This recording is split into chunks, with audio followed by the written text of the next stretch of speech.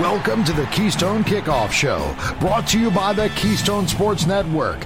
Get the best Penn State sports news and analysis at KeystonesportsNetwork.com or download the Keystone Sports app from your smartphone. Hello and welcome to the Keystone Kickoff Show. I'm Jim Galante along with T. Frank Carr. T. Frank, you've watched the game film. Has there been a better game film this year to watch for Penn State fans? I don't think so. I think this was the cathartic end to the season, and not to continue to say the same thing I have for about 10 days, is how does this team finish strong? What does that look like when you got a banged-up quarterback going into the game? All of those questions that we had, the offense answered emphatically, in the best way that I think that we've seen all year. And then the defense did what they do, where they were schematically and personnel-wise so dominant at the line of scrimmage that they just took that game over and made it a non-contest on that side of the ball, allowing Penn State's offense to get 300 yards and 13 points in the first half and then still roll to a 42-0 win. So the most complete game of the season, even comparing to games like UMass and Delaware where they put up large point totals, this was the best overall performance by all of the parts of the team coming together one last time to do it all right. Well, you mentioned the defense and how well they played. I've been reciting some of the crazy statistics from that side of the ball, and we will get to that. But the more interesting portion of the game for a lot of fans is the offensive side of the ball. And this is what we've been waiting for all season. You know, the fans were clamoring, where are those explosive plays? We finally saw them. We saw them in the running game. We saw them in the passing game. A lot of different aspects to this.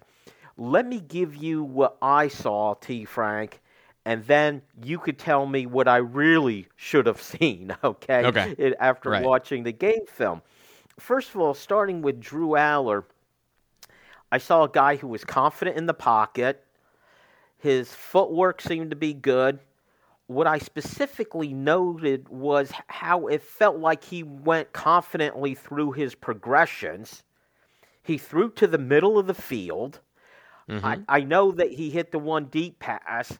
I don't want to say I don't care about that, but I feel like that was even less important than getting these 15 to 20-yard passes down the field on a fairly consistent basis, T. Frank. All right. Am I right in that evaluation? Yep, you are. Move on. Okay. You nailed it. That's been it. That's it for the Keystone Kickoff Show, at least on the offensive side of the ball. We'll see you next time. So let me get into a little bit more detail. Yes, you nailed the overall evaluation of why I thought this was a complete game from the offense. Is because Drew Aller was dealing to every part of the field. The offensive, script worked, and the running game was healthy. I wouldn't say, like, if I'm going to nitpick, I would not say this was a clean game from the offensive line. They were way better than Michigan State. So talent-wise, they were able to do some things poorly and still get good results. There were some things that Michigan State did on the front that every team does against a zone blocking system that caused, I think, some mental breaks from the guys up front.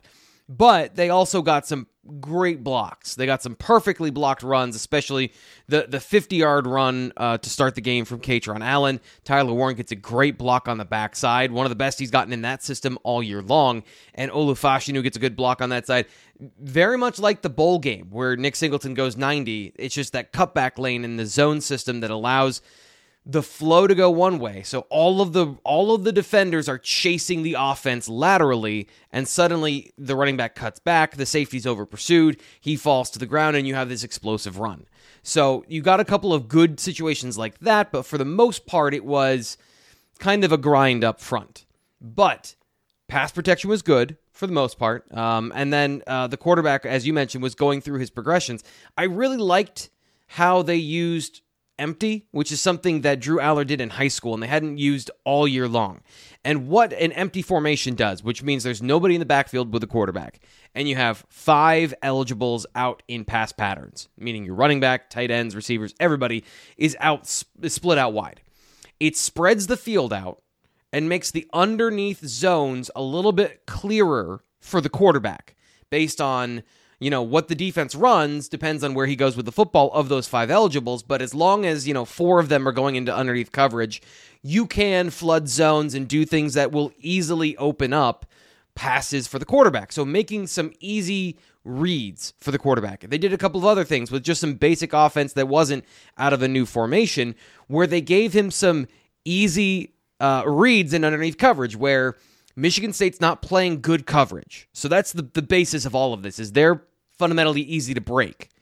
But you have things that easily break them and give the quarterback a simple read with multiple options, and then if he goes to the backside, he can go there. So overall, a good game plan, as James Franklin had talked about. Some of the keys that he had talked about was getting the quarterback in rhythm, giving him some easy things, and not making everything a doctoral thesis on reading coverage, which sometimes it felt like some of these plays that they had been running early in the year, like they're complex, you have to wait a while for them to develop, and it leads to some bad situations for the quarterback. So overall, I think another really solid game plan, but the difference is we got to see Drew Aller execute it this week, where he got injured last time. I want to hit on the word simple that came up a lot. Going into it, as you pointed out, James Franklin had been talking for weeks, got to get Drew Aller some simple passes, easy completions. Talking to the players after the game, when they were talking to the media, it was always the playbook was simplified.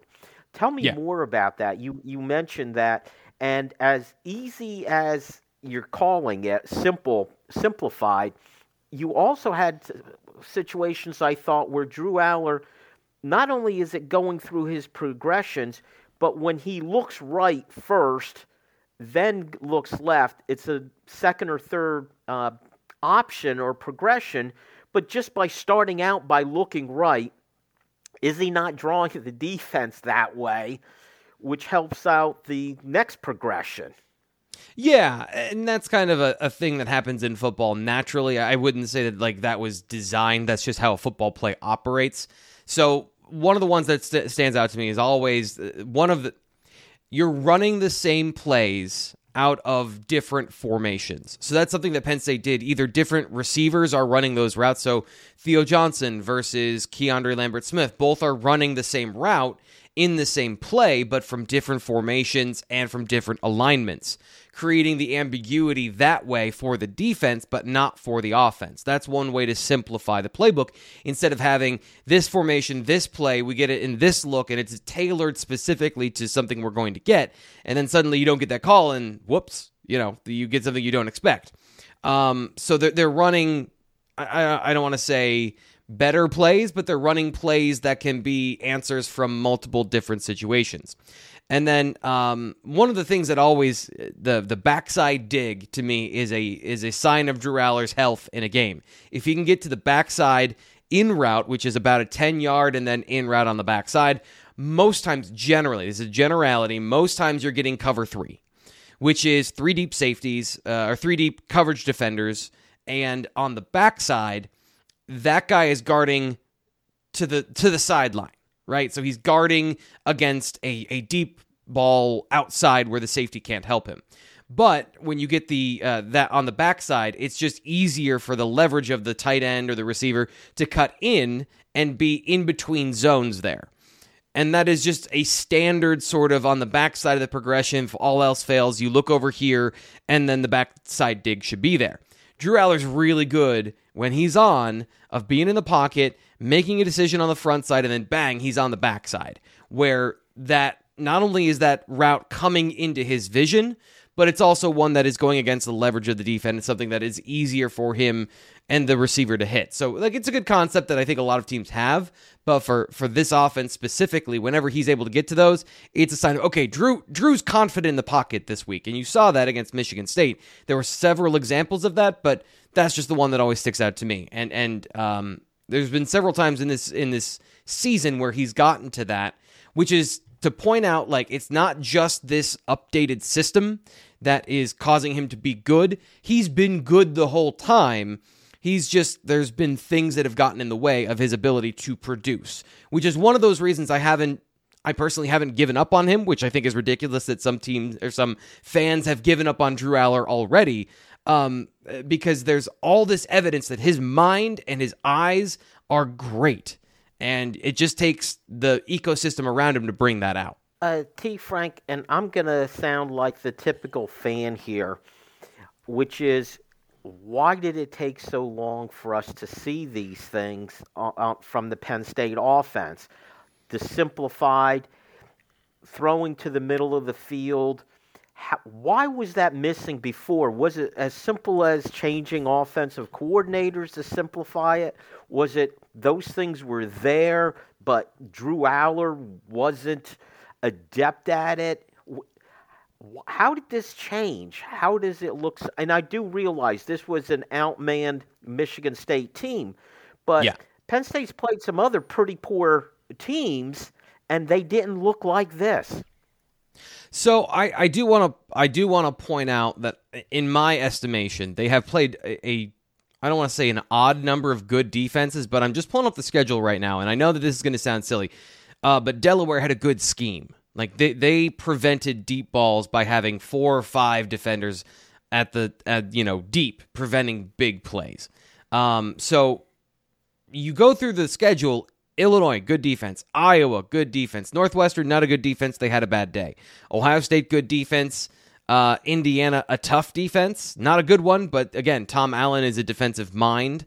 Michigan, good defense, and Rutgers, good defense. So they have a lot of good defenses on this schedule. But to answer your question, they fired the offensive coordinator, and they installed a new dual coordinator system for some of these reasons. James Franklin has listed the things he's liked about what they've been doing over the last 2 weeks, and specifically some of the issues they had with play calling, game planning. He's dropped a lot of nuggets about things he was not pleased with the prior offensive coordinator. Setting Drew Aller up for success by getting him some easy passes was one of the first things that came out of his mouth after the loss to Michigan. So these are things they have done specifically in the last 2.5 weeks to tailor the offense, the passing game specifically, because the running game stayed largely the same. The passing game specifically, these tweaks to get the ball to the running backs and the tight ends in a logical way that isn't dink and dunk, I think has been the biggest change for the offense, and one that, you can point directly to the offensive coordinator for some of these things of not trying to force feed the receivers who were not as dynamic of threats as the tight ends and the running backs in certain situations. Okay, T. Frank, that's it for quarter one. We're going to continue on the offense in quarter number 2. Stick with us. Hey guys, this is Andrew from 409 Tailgate Club, here to talk to you about our new Coffee Barbecue Dry Rub set. Over the years, we've developed some great tailgate sauces and barbecue dry rubs, but our new coffee rubs are totally unique spice blends, low in sodium, and feature Happy Valley's finest coffee, W.C. Clark's, roasted right in the cheese shop in downtown State College. So head on over to 409tailgateclub.com, grab yourself some coffee rubs, and remember, always tailgate with honor. We are. Hi, this is Dustin Hawkinsmith from the Keystone Sports Network. For the best Penn State football analysis and commentary, go to KeystoneSportsNetwork.com. The rest of the KSN team and I will bring you game reviews, player evaluation, recruiting news, and plenty more. You may even hear directly from some of your favorite recruits. That's KeystoneSportsNetwork.com. You can also take Keystone Sports Network with you. Go to your app store and download Keystone Sports for your mobile device. For Penn State football news 52 weeks a year, count on the Keystone Sports Network. StateCollege.com is your one-stop source for news, sports, opinion, entertainment, and community events. Over a decade of experience covering the Nittany Lions from reporter Ben Jones. Lively commentary from columnist Mike Poorman and others.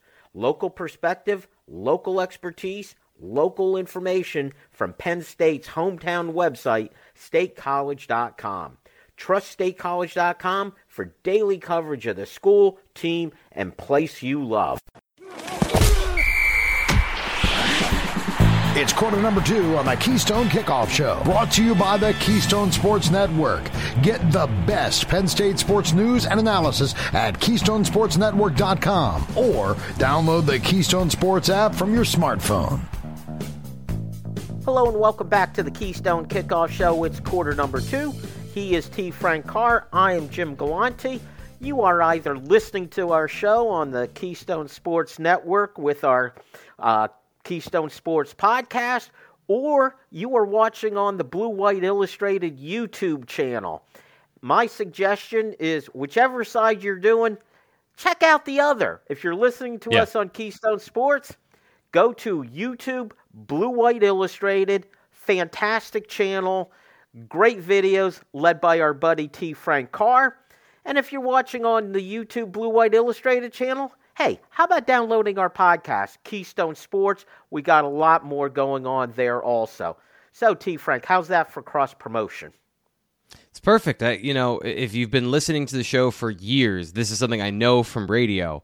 Like, you've imagined what we look like. You have, in your head, created a thoroughly unrealistic expectation of what we look like. So just rip the Band-Aid off and check out the YouTube channel so you can see our faces don't match our voices, or they match it perfectly. Either way. I've been told, this is the weird thing, is like, I don't know why, but I've been, every time we go out into public, everyone's like, oh man, you're not as tall as I thought you'd be. And I'm like, I don't know if that is like, do I have this persona of like some large commanding person? That's great, but like, I don't know. It's just one of those things where it's like, if you see me in public, trust me, you don't need to say that. I'm already aware that I am not a tall person. Well, the issue I have when I see people in person is on the show, somewhere along the line, I think I mentioned I'm 6'3" with bushy blonde hair.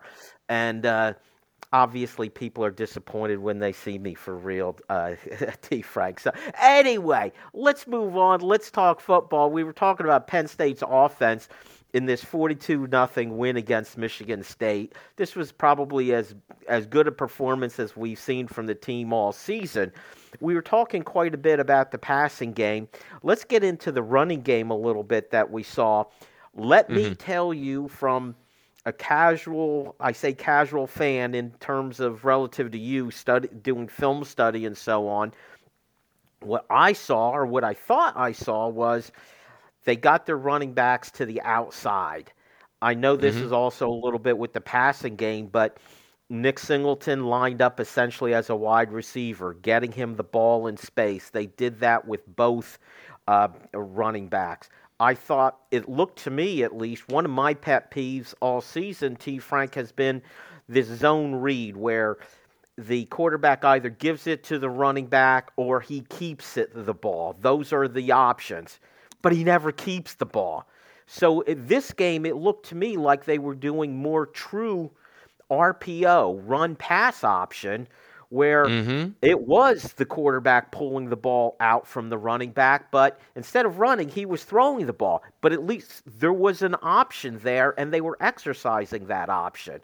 So those are some of the things that I saw. Am I correct in that evaluation? Yes. I mean, there's always an element of the RPO, and you're just not annoyed by it. The read option. Even I do it, by the way. And when I correct people, like, I do it too. There is always the element of the read option in the offense. The difference is, as much as I said I don't know that it was the best technical game from the Penn State offensive line, they also dominated at times. So it was just 6 yards instead of being 3 like it was for other teams. And they were able to get to the second level, and there's some really good blocks to start the game from J.B. Nelson, who comes out of the game. So it was just kind of a muddied evaluation from the front, where it's like, oh, this is really good, and then they kind of fumble their way through a couple of things, and the running backs generated some extra yards. So it's not like the offense changed all that much, and that's why really I focused on the passing game the last 2 weeks, is because that's what's changing. The running game, you're not going to change dynamic parts of that week to week. Couple of things that you said there that we should paint some picture around. So Nick Singleton gets to the outside on a running play, and you go, why haven't they done that all year? Jim, they've tried. They've tried to do that all year. So again, to get to not to defend the guy who got fired, but that's not a new concept, trying to get the pin and pull where you have the tight end down blocking and then springing the offensive lineman and everyone out into the flat. They've tried to do that multiple ways, multiple times with Nick Singleton. The problem is the tight ends have been bad at that block. There's a reason everything is named the way it is in football. A 3-4 is you've got 3 defensive linemen, 4 linebackers. Pretty obvious. A pin and pull, you have to have the pin to get the edge of the pocket before you can spring anybody into space. Not just the running back, but the offensive lineman. And Tyler Warren was great a lot of this game from a blocking perspective. So it's just been hot and cold with the tight ends. And it honestly depends on which Big Ten defense they're facing. Not a Big Ten defense, they can run outside. A bad Big Ten defense like this one, they can run outside. Good ones, that block gets dominated and you've got to go somewhere else to try and get your yards. So it's too obvious to say Nick Singleton in space equals good, everything else equals dumb. There's a reason they weren't doing it all year long. If they could have done it all year long, they would have. But the tweak here, the real tweak was, you mentioned Nick Singleton being out as a receiver on the screen plays, which we'll just lump in here to the passing game, or to the running game. Normally, that would have been a receiver. That would have been one of the wideouts to catch that ball and then try to break tackles out there. So again, Tyler Warren shoves the dude out of bounds. Like, he takes a corner and puts him on the bench. That's a high school level block, where you just so big, you dominate. And then Nick Singleton breaks 2 tackles by being faster than the Michigan State defenders and breaking those angles. So that's a tweak of, let's put our good players in position to succeed in space so we're not running swing passes. And this is what I was against the whole year of throw to the running backs more. They're such low-value targets, and they are designed by the defense for rally and tackle, so you get maybe 10 yards. This is a situation where it's already a part of the offense. It's already something you're doing. Do I love those now screens? Not really.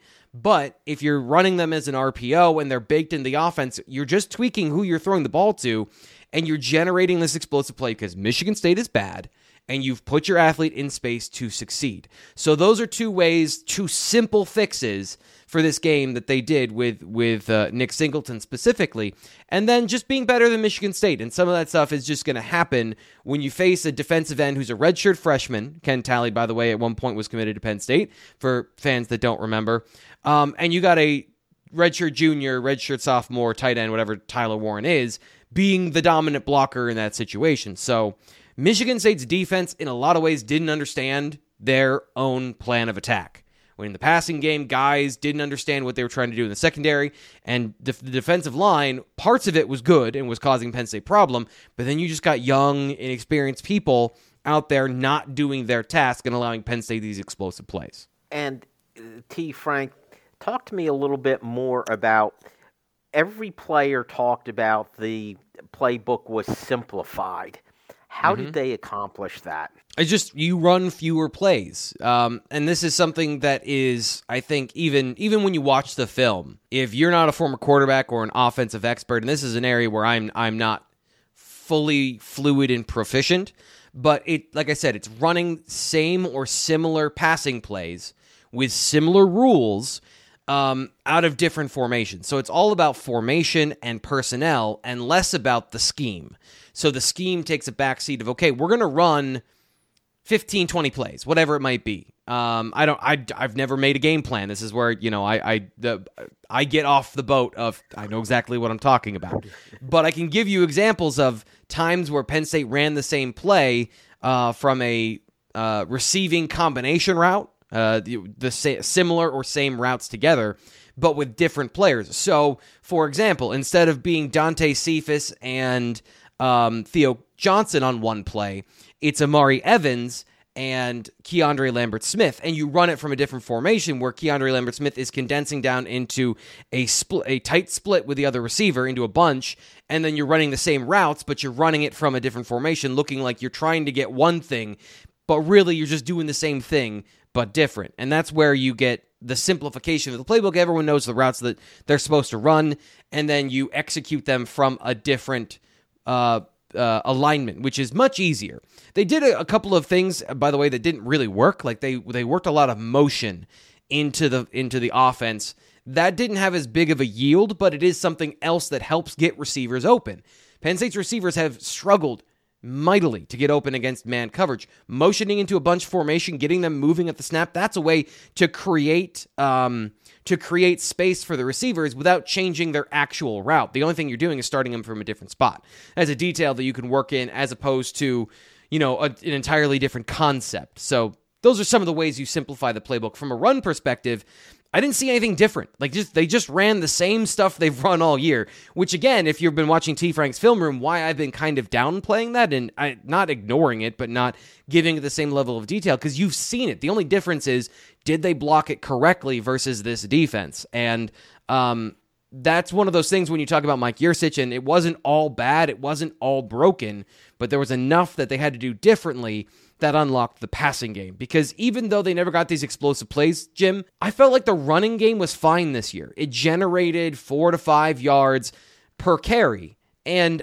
I guess I just have a lower expectation knowing how hard it is to run the football in general, how hard it is to get all of those blocks and to make sure that you're blocking proficiently to get just easy running lanes for the running backs to get explosive plays. Well, and I probably need to rewatch the game, because in my mind, it was so many games, it was frustrating, as I said, where they would run that read option, and 99% of the time the ball was given to the running back, and it felt like the defense was focused on it, and it seemed like, I said, this time they were running more, and I'm using layperson's vocabulary here, I call it a true RPO, where it was either give to the running back and quickly making a throw, and that seemed to be effective, and it felt like the first time I'm watching a game saying, oh, there it is, that's that RPO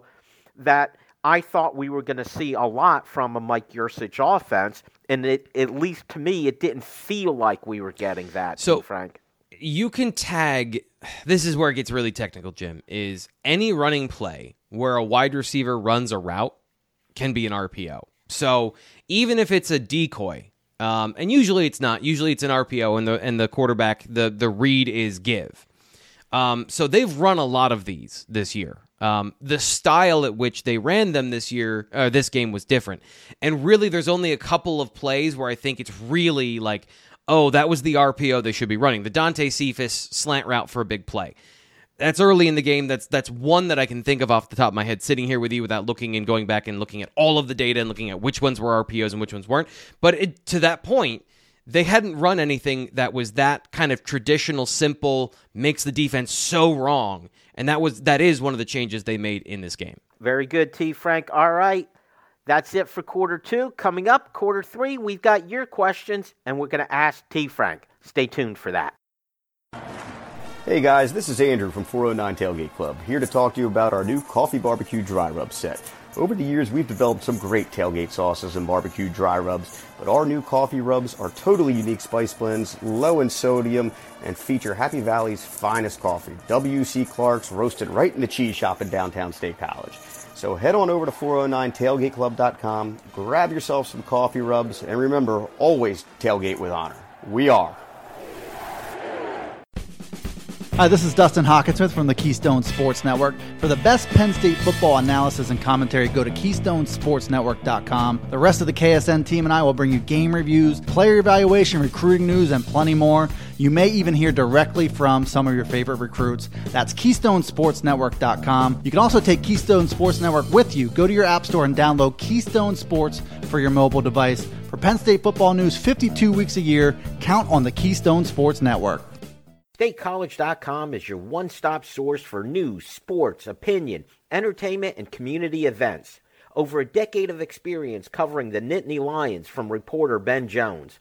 Lively commentary from columnist Mike Poorman and others. Local perspective, local expertise, local information from Penn State's hometown website, StateCollege.com. Trust StateCollege.com for daily coverage of the school, team, and place you love. Let's get back to the action on the Keystone Kickoff Show. Brought to you by the Keystone Sports Network. Get the best Penn State sports news and analysis at KeystoneSportsNetwork.com or download the Keystone Sports app from your smartphone. Hello and welcome back to the Keystone Kickoff Show. It's quarter number 3. I'm Jim, he's T. Frank, and we call this segment Ask T. Frank. This is where we'll take your questions, Ask T. Frank. He gives a tremendous answer, and at the end of the segment, He will pick out the best question. Whoever sent that to us will win the prize pack from 409tailgateclub.com, the place to go for all those great barbecue rubs, barbecue sauces, and even Bloody Mary mix. T. Frank, are you ready for your questions? Yep, let's do it. All right, let's start with Kurt from Lehigh Valley.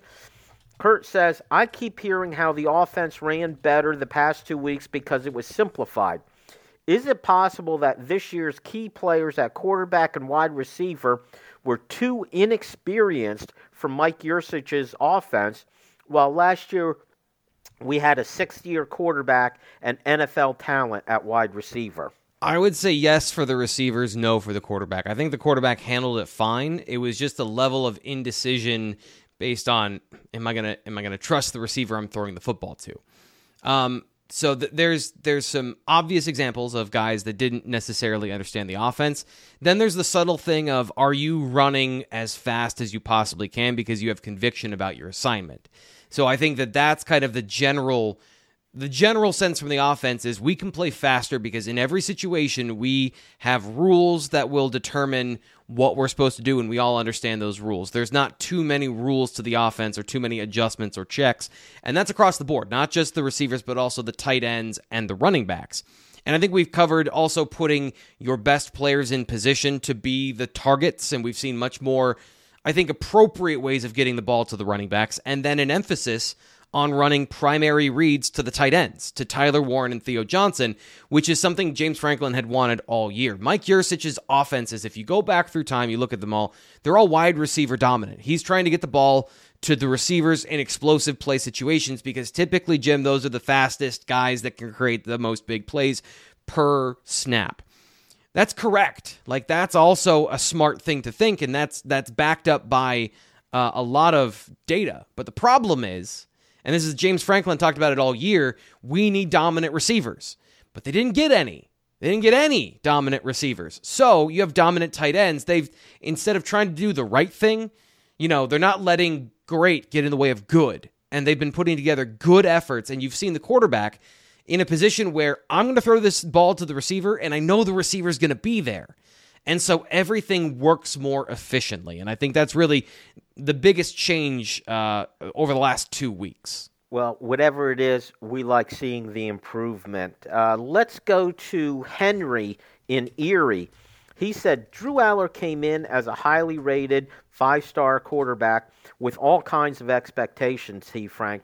What is your assessment of him after a full year of starting? So I don't know that this is a great question.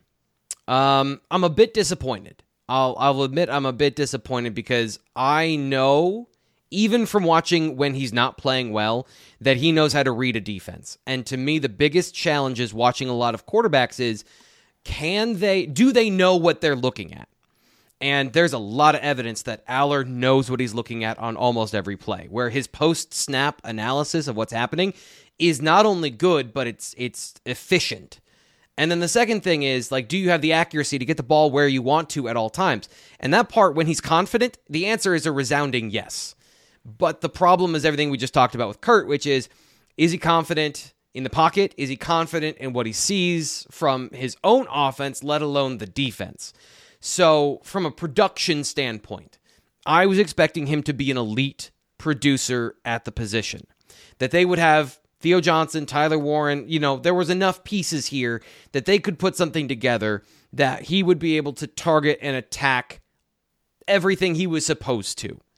And in the good games, he did. This past game against Michigan State, it's another one of those situations that when I'm watching and I show you this stuff on film, or the Indiana game, and then the progression to Maryland, these are 5-star traits that even if it's not consistent, most quarterbacks aren't doing this when they're doing well. Most quarterbacks, in college specifically, they are hitting their first read, and if they aren't, they're running the football or they're checking it down. They're not going through a full progression and finding the receivers on the backside of the play to make the defense pay for existing. Just the fact that you can't cover everything, and what Drew Aller always, his mantra of taking what the defense gives you, they can't cover everything, is all true. But very few quarterbacks can do that. A lot of quarterbacks in college are manufactured from the first read. The scheme gets them open through, screens, not trick plays, but designed to get them open where they just have to point and shoot. Aller has another level of ability here. And getting it consistently out of him, that's the part I'm disappointed in. Both in him, and as we said, being a little more mentally resilient in big situations, not letting the moment be too big for you, and also just the pocket presence and some of those things that we talked about throughout the year that we pointed out in his film rooms. And at the best, no, I'm not disappointed. He's exactly what I thought he was. It was just the ability to get it out of him each week.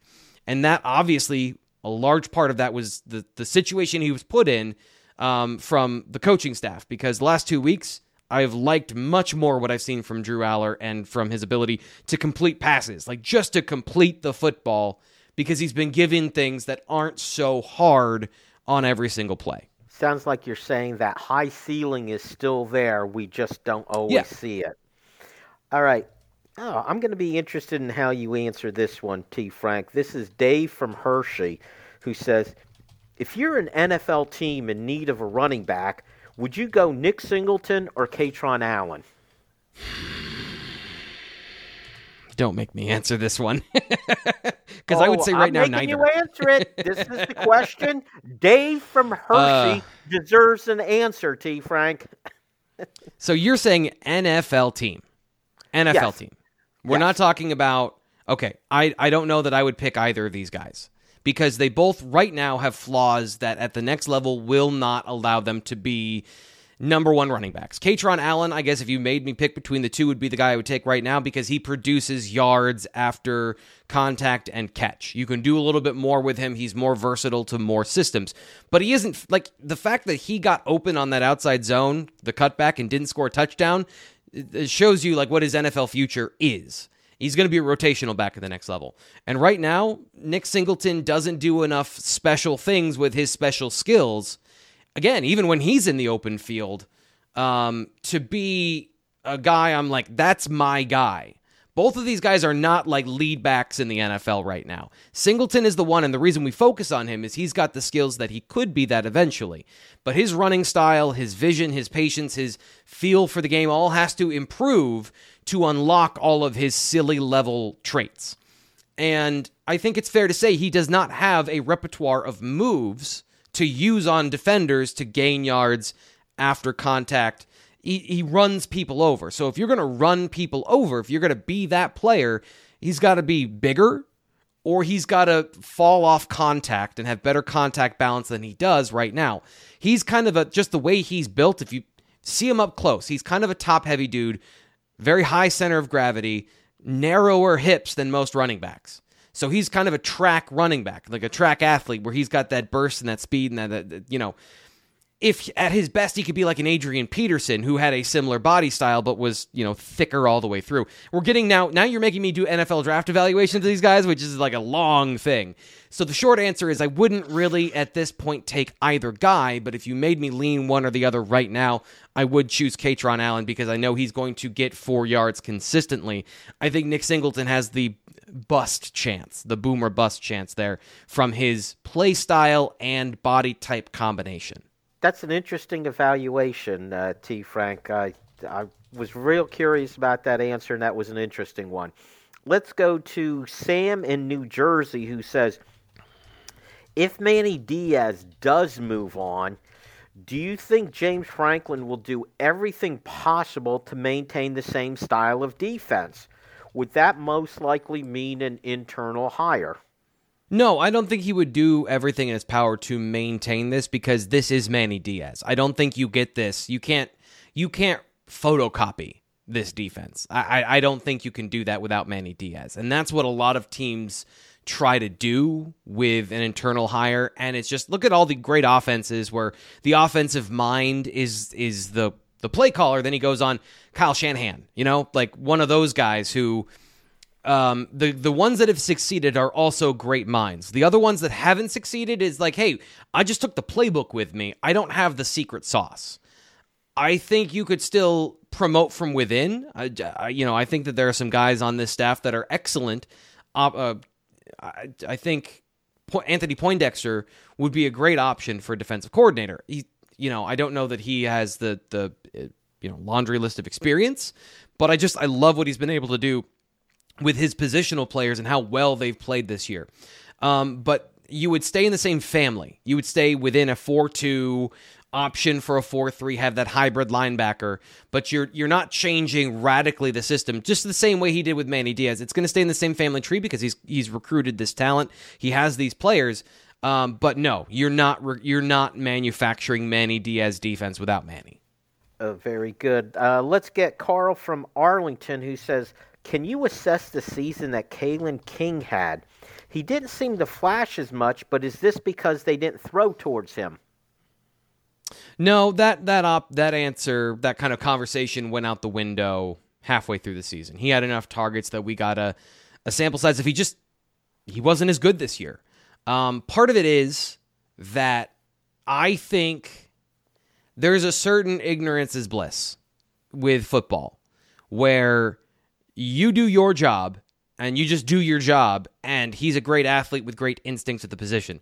I think, and he mentioned this before the season, he delved into film and tried to learn more about what offenses were trying to do to him. He was trying to be that next level corner, and I think he was trying to jump a lot of routes. He was trying to anticipate things and be a superstar. And there's a lot of paralysis by analysis, and there's a lot of indecision, and there's a lot of thinking. And then there's also a lot of gambling a little bit. Now, obviously, the Marvin Harrison Jr. thing where he's going up against him one-on-one did not work. But that is a little more understandable given that he's 5'11", 190 pounds versus a 6'4" freak. Like, I'm comparing Marvin Harrison Jr. like Julio Jones. That's the class of receiver he's in. So that matchup, I'm not surprised that he didn't win that matchup outright. But just generally from the way he played zones in this year, like when he wasn't thrown to, he was sticky. And he just denied coverage, denied the pass. But in certain zones and situations, I saw a lot of trying to anticipate the route combination or trying to jump things or just having indecision, which caused him to not be as good this year. Very good, T. Frank. That's it for quarter 3. And ask T. Frank, stick around, start of quarter 4. T. Frank will name our winner. Stay tuned. Hey guys, this is Andrew from 409 Tailgate Club, here to talk to you about our new coffee barbecue dry rub set. Over the years, we've developed some great tailgate sauces and barbecue dry rubs, but our new coffee rubs are totally unique spice blends, low in sodium, and feature Happy Valley's finest coffee, W.C. Clark's, roasted right in the cheese shop in downtown State College. So head on over to 409tailgateclub.com, grab yourself some coffee rubs, and remember, always tailgate with honor. We are. Hi, this is Dustin Hawkinsmith from the Keystone Sports Network. For the best Penn State football analysis and commentary, go to KeystoneSportsNetwork.com. The rest of the KSN team and I will bring you game reviews, player evaluation, recruiting news, and plenty more. You may even hear directly from some of your favorite recruits. That's KeystoneSportsNetwork.com. You can also take Keystone Sports Network with you. Go to your app store and download Keystone Sports for your mobile device. For Penn State football news 52 weeks a year, count on the Keystone Sports Network. StateCollege.com is your one-stop source for news, sports, opinion, entertainment, and community events. Over a decade of experience covering the Nittany Lions from reporter Ben Jones. Lively commentary from columnist Mike Poorman and others. Local perspective, local expertise, local information from Penn State's hometown website, StateCollege.com. Trust StateCollege.com for daily coverage of the school, team, and place you love. We head to the home stretch in quarter number 4 on the Keystone Kickoff Show. Brought to you by the Keystone Sports Network. Get the best Penn State sports news and analysis at KeystoneSportsNetwork.com or download the Keystone Sports app from your smartphone. Hello and welcome back to the Keystone Kickoff Show. He's T. Frank, I'm Jim. It's quarter number 4. Quarter 4 means we just got done with quarter 3, which was Ask T. Frank. T. Frank, we need a winner. Who's it going to be? So I'm going to do this thing where I'm going to tell the runner-up that they are the runner-up. Dave from Hershey asked a great question that was mentally stimulating, but it put me in a terrible position, and I didn't like that, to be like, hey, first off, I'm picking Katron Allen over everyone's favorite, Nick Singleton, and I'm not even comfortable with that Because if we're talking NFL and, the if you just smush those two running backs together, all-time great running back, take that guy. But right now, like the way that their game is, like I don't know. I don't know.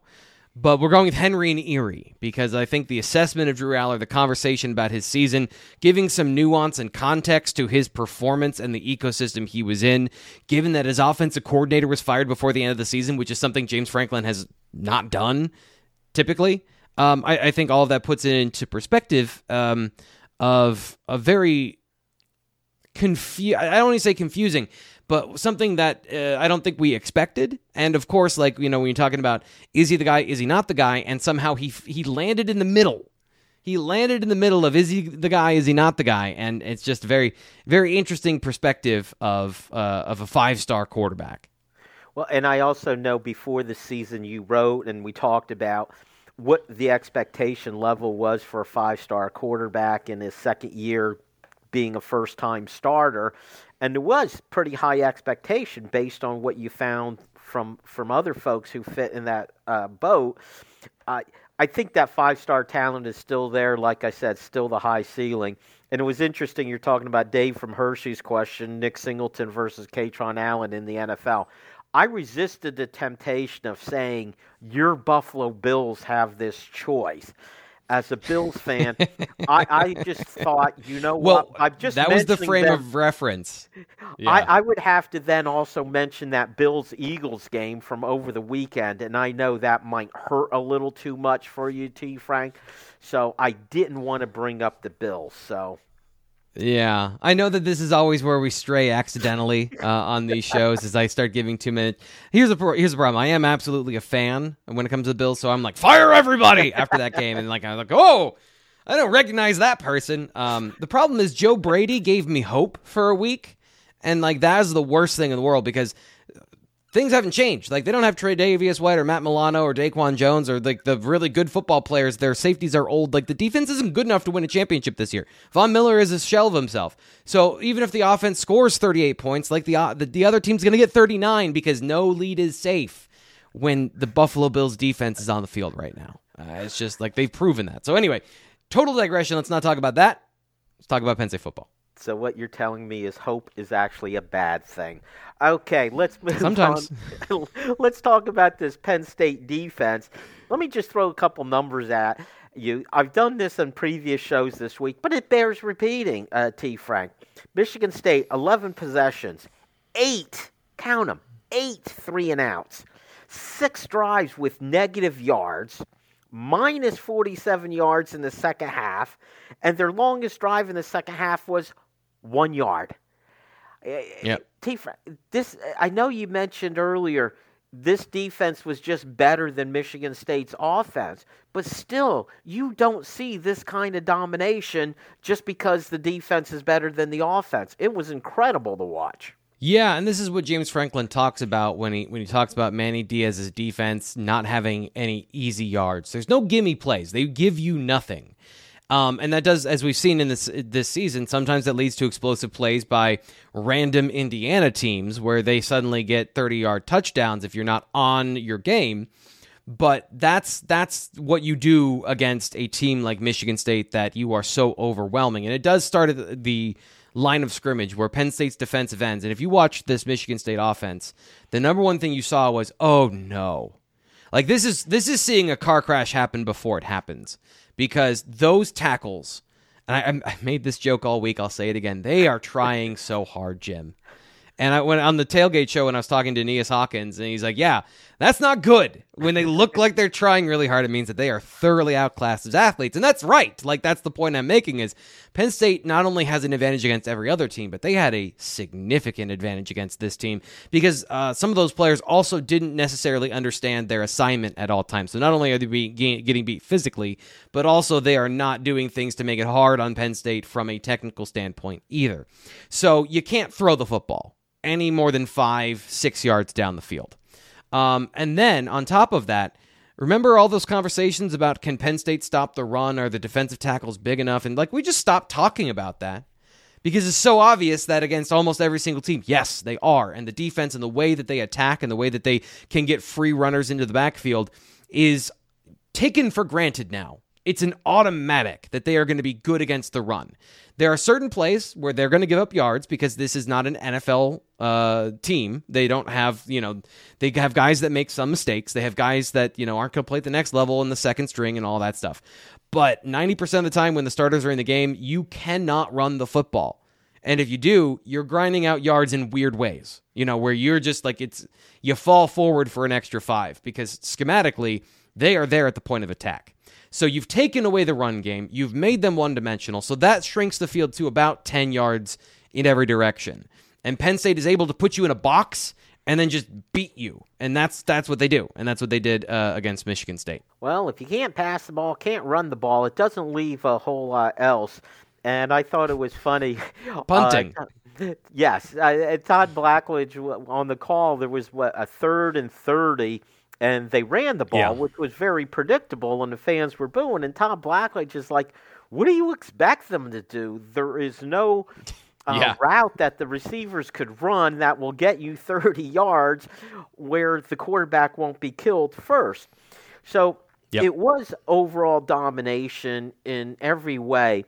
So I'd like to pick out a specific item and have you help us out, explain why it's been so effective. And we've seen this mostly with Johnny Dixon being the cornerback that blitzes and gets the sack. In this game, I think he had half a sack, but we saw Cam Miller playing that role and him getting the sack.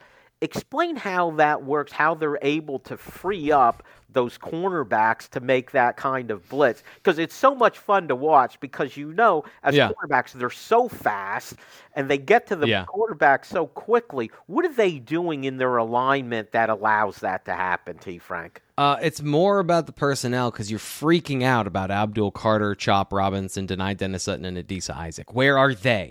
And where they go draws a lot of eyeballs. So it's as simple as, this is just a defensive slant or a stunt where you are moving your defensive lineman from the gap they're in to the one next to them or some combination of that. So if you're blitzing from, let's say you're blitzing from the left tackle side, you've got the defensive line slanting to the right.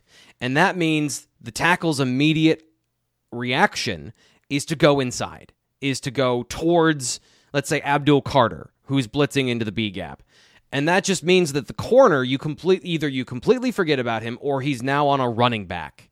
And that is an easier task than if you are going up against a tackle. The second thing is they also sometimes overload one side where there aren't enough people on that side to block the defenders that are coming. And Penn State's secondary is good enough to deny that first read, where we talked about most quarterbacks are a manufacturer of their first read, and they don't actually have the mental capacity to go to the second read. Well, in these situations, they don't have time to go to the second read. So, the secondary is in the face of the receiver. It's not a clean read. The quarterback double clutches. Suddenly he's hit from the blind side by Johnny Dixon. So they're very good at multiple things. And one of the things they've gotten really good at is rotating coverage, where now suddenly you're replacing Johnny Dixon with KJ Winston in this zone blitz. And he makes an interception where now you maybe you even see it coming, but you don't see the next thing, which is you've got to throw with anticipation. And KJ Winston is 6'2" and runs a 4.4. And suddenly you have a safety get the ball. So they just have so many answers. They have so many problems they can present and so many answers for things that you want to do as an offense that when you start with the basic fundamentals of, oh, and by the way, your offensive line is not good, this is how it becomes a complete snowball domination, because that's the style of play that they want to have anyway. And when you give it to them through multiple mistakes or deficiencies on your own, this is how they shut down the entire half of the 2022 season and then select games here in 2023. You mentioned one of the names, but there's two names I want to throw out there who weren't, especially coming into the season, weren't considered the stars of this defense.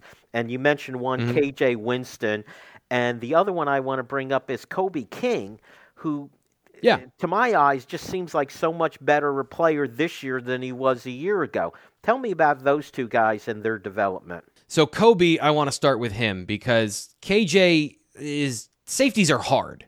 a lot of times. Now, KJ is involved in the run a lot, so there's more evidence there. But, Jalen Reed had a great year, but he plays the field safety. He plays the free safety most of the time, so you don't really get to see him a whole lot. But Kobe has done a great job of understanding his role in the defense more thoroughly. And it's just as simple as that, where he is a big physical kid. He's faster than I gave him credit for. Because, that whole thing of playing fast, playing to the top of your ability, comes from a mental understanding of what you're doing and not thinking and reacting. But the Mike linebacker has to understand just about everything on the defense, because gap exchanges, this defense using particular styles of play where you're doing a lot of different things to get guys open, running a defensive play to get Kobe King free in the B gap to tackle the runner. They did switch things up a little bit, where before this year, they were running the middle linebacker into the line of scrimmage on a run blitz to get Abdul Carter into the backfield. And it wasn't working perfectly because Abdul was thinking a lot still. So what they did is they flipped it, and Abdul attacks, and Kobe is the one that cleans up. So I think that shows you the difference in Kobe understands the defense. He's able to execute those assignments and attack.